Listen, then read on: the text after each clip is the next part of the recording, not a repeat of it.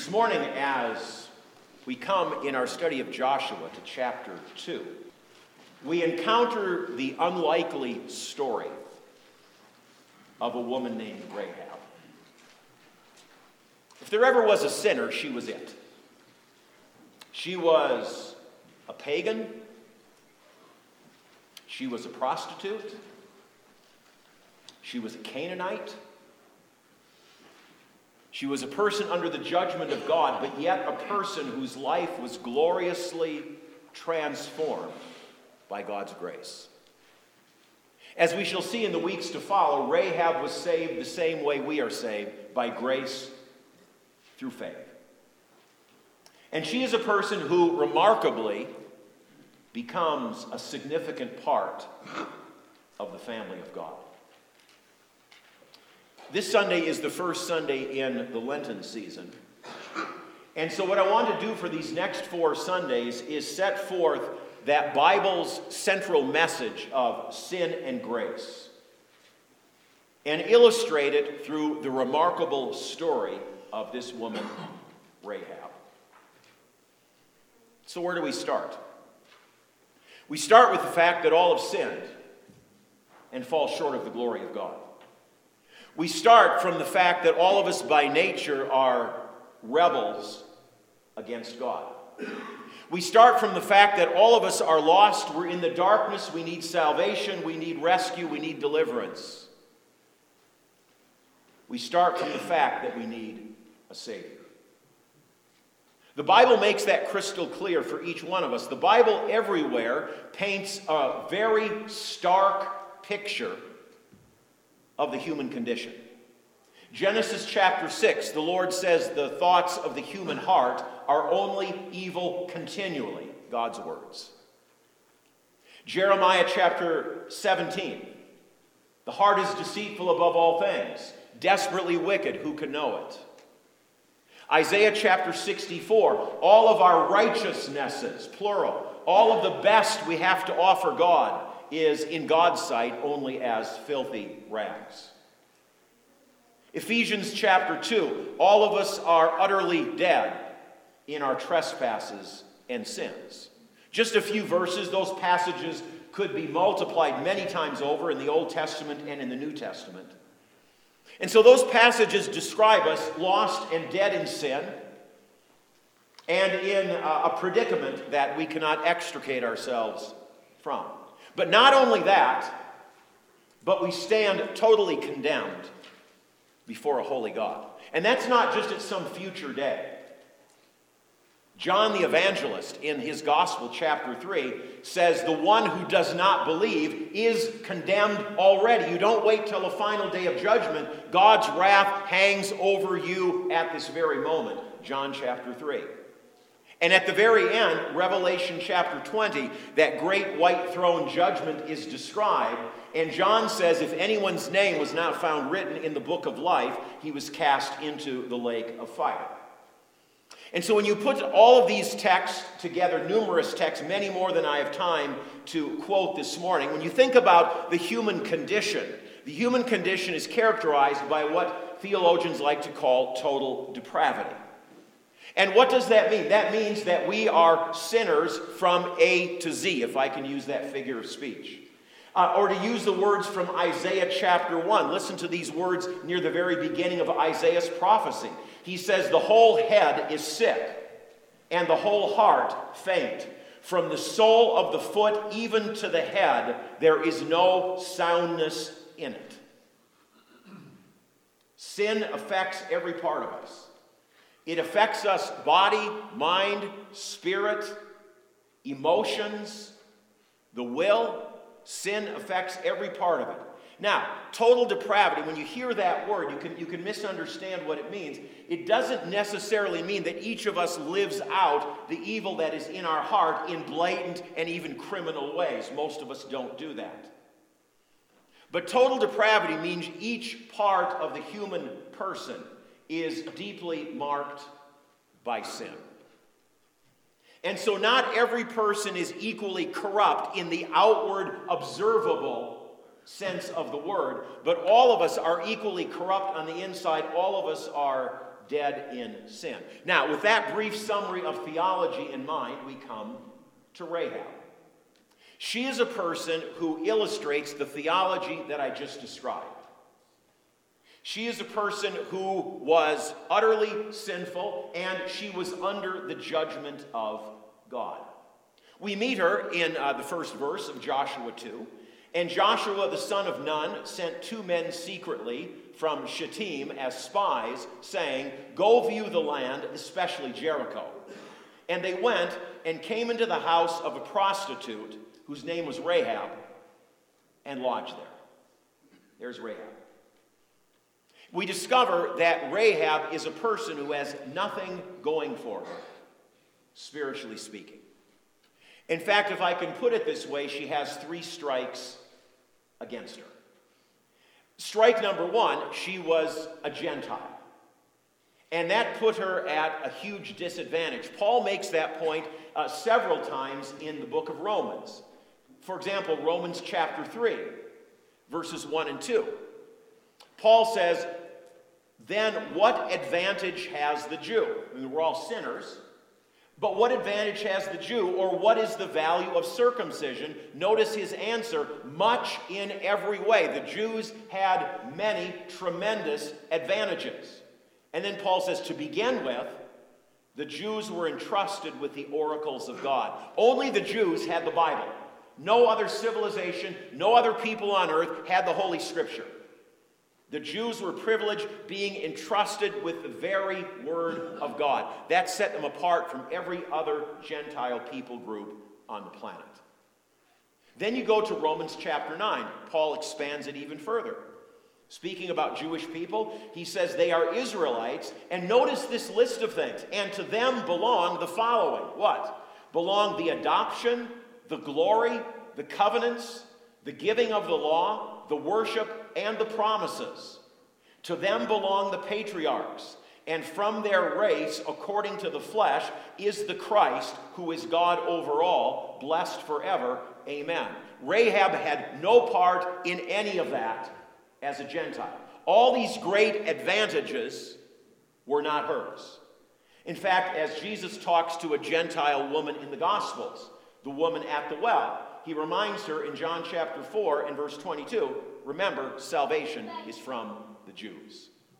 All right? So Rahab is not Jewish. She doesn't have promises, covenant, patriarchs, glory, law, worship, none of that. She is alien to all of it. She is at a huge disadvantage.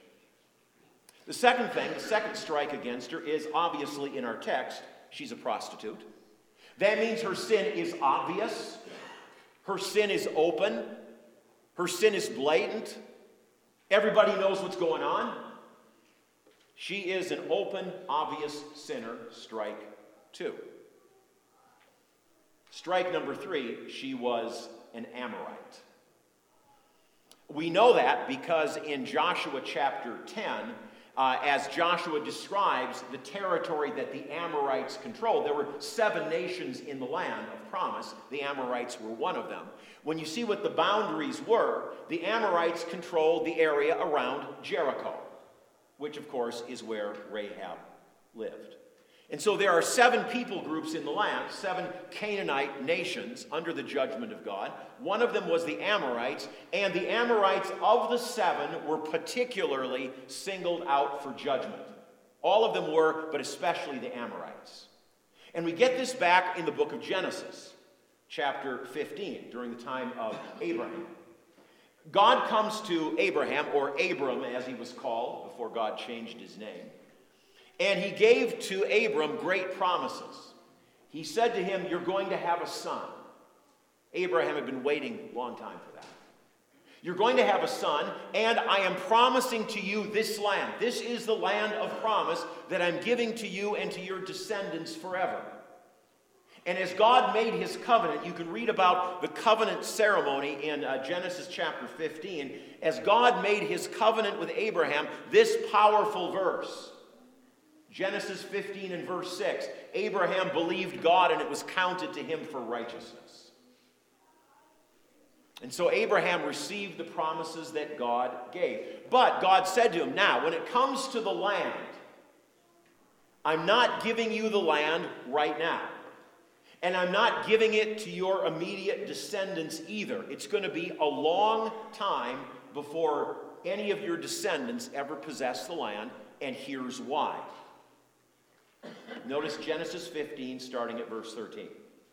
Then the Lord said to Abram, know for certain that your offspring will be sojourners in a land that is not theirs, and will be servants there, and they will be afflicted for 400 years. Okay, we know from this passage, from history, he's talking about the land of Egypt. Remember, they went down to Egypt because there was famine. They ended up being enslaved. They were there in bondage for some 400 years. It's a long time to be away from the land of promise. But, verse 14, I will bring judgment on the nation that they serve. Okay, the 10 plagues of Egypt. And afterward they shall come out, your descendants, like 400 years down the line, they shall come out with great possessions. As for you, you shall go to your fathers in peace. You shall be buried in a good old age. And they shall come back here, come back to this promised land in the 4th generation. Why the delay? Because the iniquity of the Amorites is not yet complete. To use this analogy, God's judgment like water building up behind a dam. And in the case of the Amorites, in Abraham's day, it wasn't time yet for God to bring his judgment on them. The scripture makes that clear. And the answer is, the reason for that is, to use the words of scripture, their iniquity is not yet complete. So here's what happened. So the Amorites, evil, idolatrous in so many ways, they continued in those evil ways year after year, decade after decade, century after century, and every year that went by, the waters behind the dam got a little higher. The pressure on the dam got a little bit greater. And when the time was right, when the water pressure, if you will, behind the dam was so massive and it reached the top of the dam, all of a sudden the dam gives way and the Amorites swept away in one sudden judgment of God. Completely swept away in irreversible judgment. Amorites are particularly singled out in Genesis for judgment. Rahab was an Amorite. 3 strikes against her.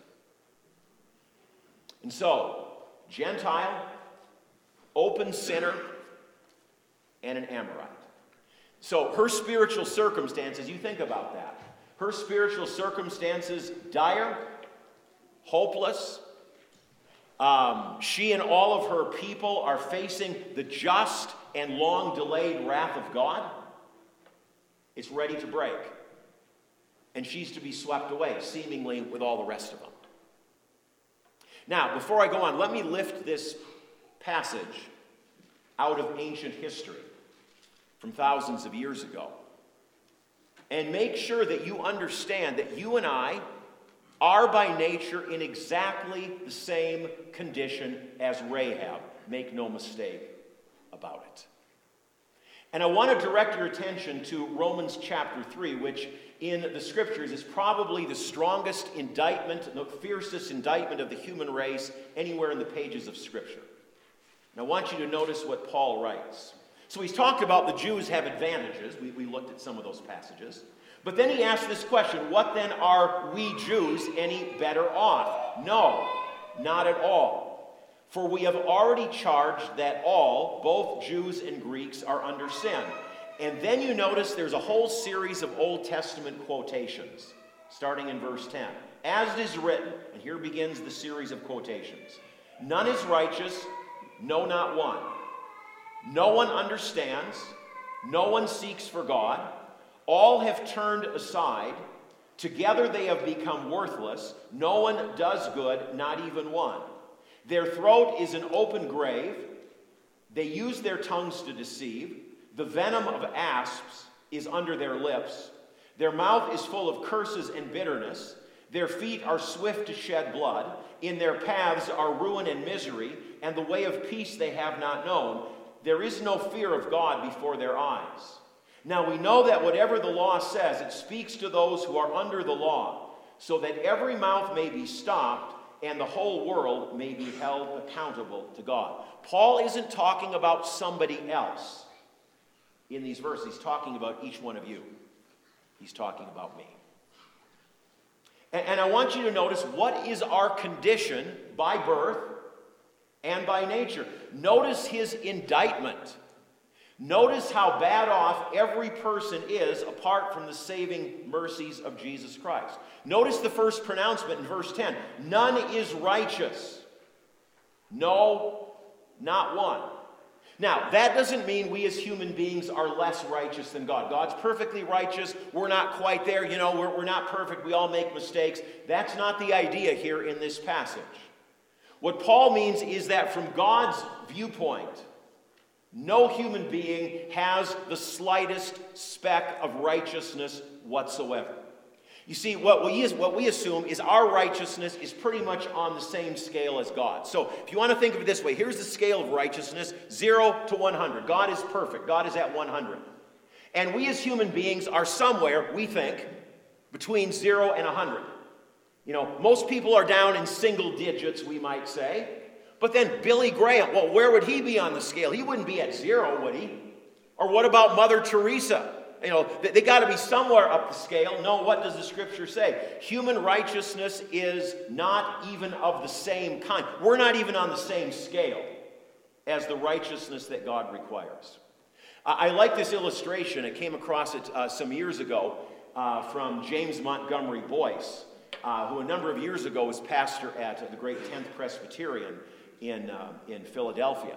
And this is the illustration that he uses, and I've been struck by it in years past. He says, so suppose during the Vietnam War that a group of American soldiers are captured by the North Vietnamese.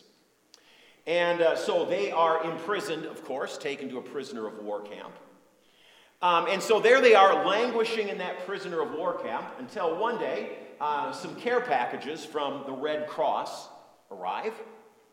And in one of those packages, lo and behold, there is a Monopoly game. And the donor who sent it thought, well, these prisoners are languishing, nothing to do, in kind of desperate circumstances, something to take their mind off their circumstances, something to while away the time in their long hours of captivity. And the soldiers are glad to get the Monopoly game, not because they want to play Monopoly, none of them really do, but because it gave them money with which to do camp business. And so before, if they'd wanted to get something from other soldiers, you had to beg it. Maybe you tried to borrow it, maybe you stole it. But now you can buy it with money, with Monopoly money. And so the soldiers took all the money out of the box, and they divided it equally among themselves. All the gold, yellow, blue, green, pink, white bills. You know how that looks like in a Monopoly game. Now they're in business. So as time goes on, some of the soldiers are better businessmen than others. And they begin to accumulate more Monopoly money than the others do. And one is particularly good. He's a great capitalist. He knows how to buy low and sell high. And so he makes a profit. Others still have a little bit of Monopoly money, but he's got the lion's share of it all. Well, one day they are released from captivity in a prisoner exchange. And before long, all of these soldiers are back in the United States. And so almost immediately, our successful capitalist in the story goes to his local bank and asks to open an account. And the teller is pleased to help, and she says, we here at First National Bank are always glad to help our veterans. And so she says to him, how much do you want to deposit? Oh, about $500,000, he said. And he takes out $500,382 worth of Monopoly money and puts it on the counter and shoves it through the teller's window.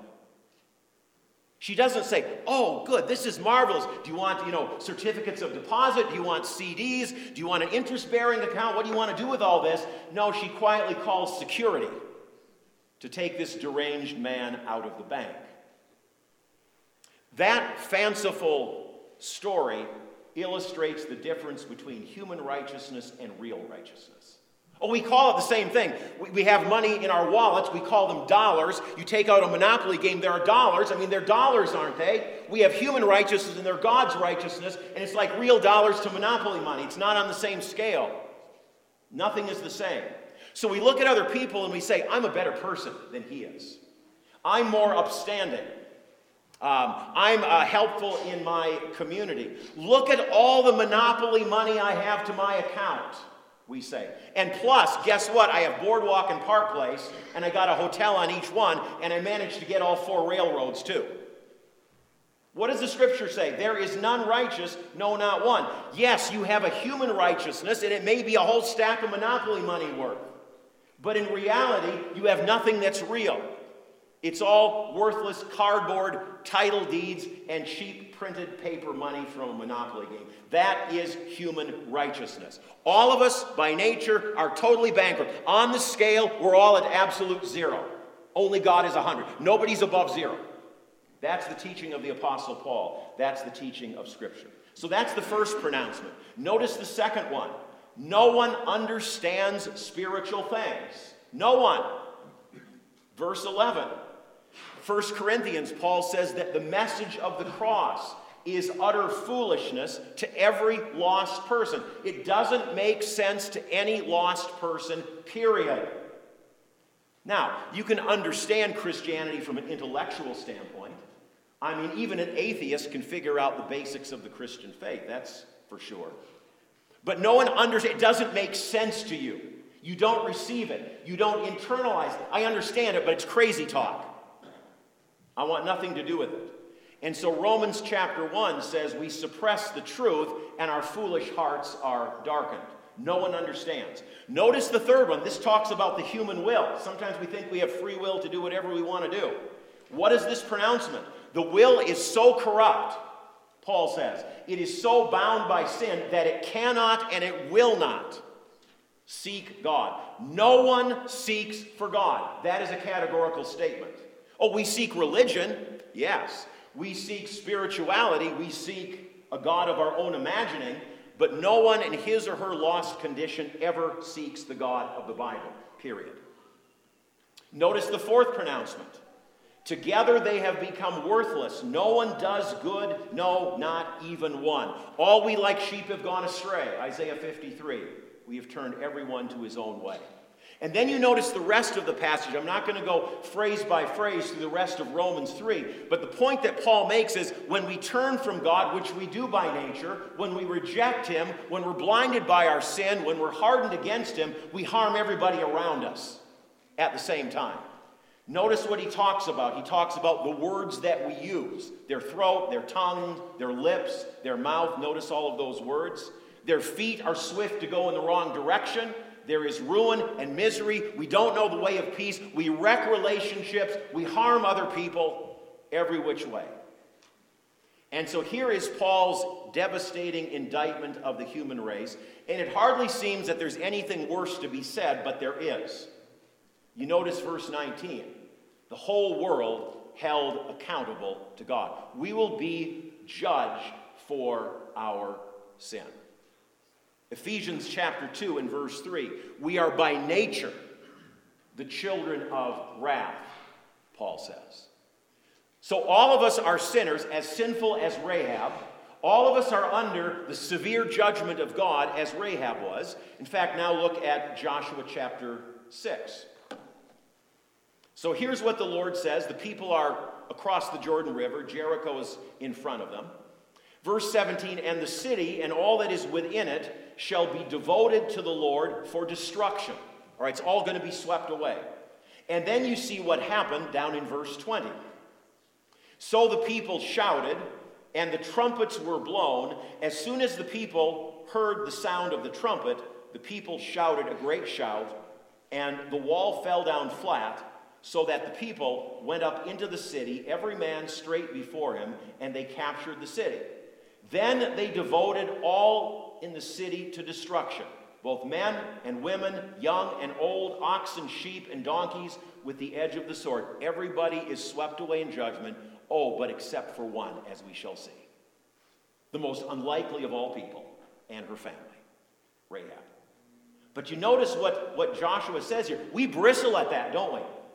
The wrath of God upsets us. But if the Bible is, if God is how he is described in the pages of the Bible, if he is indeed a holy God, if there is burning holiness that marks him, if he is characterized by utter purity, if he is a God of perfect justice and truth and righteousness, if sin really is as offensive as the Bible describes it to be, whether it's inward or outward, then the wrath of God is just and right.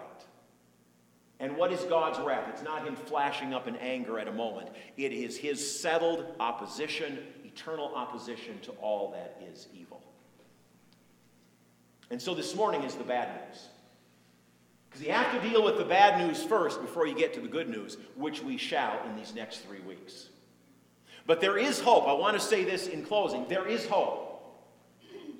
And why is that? How is that? It's because God in his grace steps into our circumstances. God in his grace comes and he gives the gift of life and faith and salvation and hope and forgiveness. He grabs hold of us in his mercy and will not let us go. All things are changed. And so when God calls through his Holy Spirit and through his word, and when one responds to that call and turns from sin and believes the promises of the gospel and embraces the forgiveness that is freely offered, what happens? Paul sums it up in 2 Corinthians 5:17. If anyone is in Christ, that one is a new creation. Old things are passed away. Behold, all things are become new. That happens for Rahab, as we shall see. Her life was incredibly transformed by God's mercy and grace, which she received by faith. So this morning, the question is, are you a new creation in Christ Jesus? If the Holy Spirit is calling you this morning, speaking to you, the call to you is to turn from sin, as Rahab did, to trust in the promises, as Rahab did, to trust in the sacrifice offered for you, as Rahab did, and to receive that forgiveness and that life which God offers to unworthy sinners like each one of us in this room. And the glorious thing is when you come to the Savior, when you receive what he offers to you by his grace, what is the promise? The one who comes to me, I will in no wise cast out. That's good news. We can rest in that. That when we are faithless, God is faithful. When we are wavering, he is strong. When we stray, he comes looking for us. That's the God of incredible grace. If what the Bible says is true about us, the fact that God in love would send his son for people like you and me, do you understand that? We're not just people with a few little faults. We're in pretty desperate shape. We're utterly sinners, but God loved us and sent his son. Does that grab hold of you? Does grace mean anything to you? Has it transformed your life? Or is it just a concept in church? I trust that God's grace reaching out to you, saving you. And some of you have some wonderful testimonies about what God has done in your life. You were going some direction, and God just grabbed hold of you in his love and mercy and turned you around. That's what God does. That's what he's in the business of doing. And I know a number of you have testimonies of what God has done, how he's rescued you, saved you, given you new life, new direction. If you don't know what that's about, today's the day of salvation. Receive Christ for yourself. Let's pray together. Lord, as the scripture indicates, we have to hear the law before we hear the gospel. We have to hear the bad news and to make it as strong as possible so that we will, with great joy, embrace the good news and be filled with gratitude and a life of praise at such amazing and great mercy. And so thank you, Lord, as we enter this Lenten season, as we think about our own need, our own sinful condition, what you have done in our lives, where we've been in the past, where you've taken us to now. That's an amazing story of love and mercy. And we didn't deserve any of it. But out of your unexplainable grace and love and mercy, you reached out to us and rescued us. And Lord, may we truly, not just now, but of course into eternity, be forever grateful. So thank you, Lord, that we can rest today in the mercies that are offered to us through that marvelous grace of you, our loving Lord. We pray these things for Jesus' sake.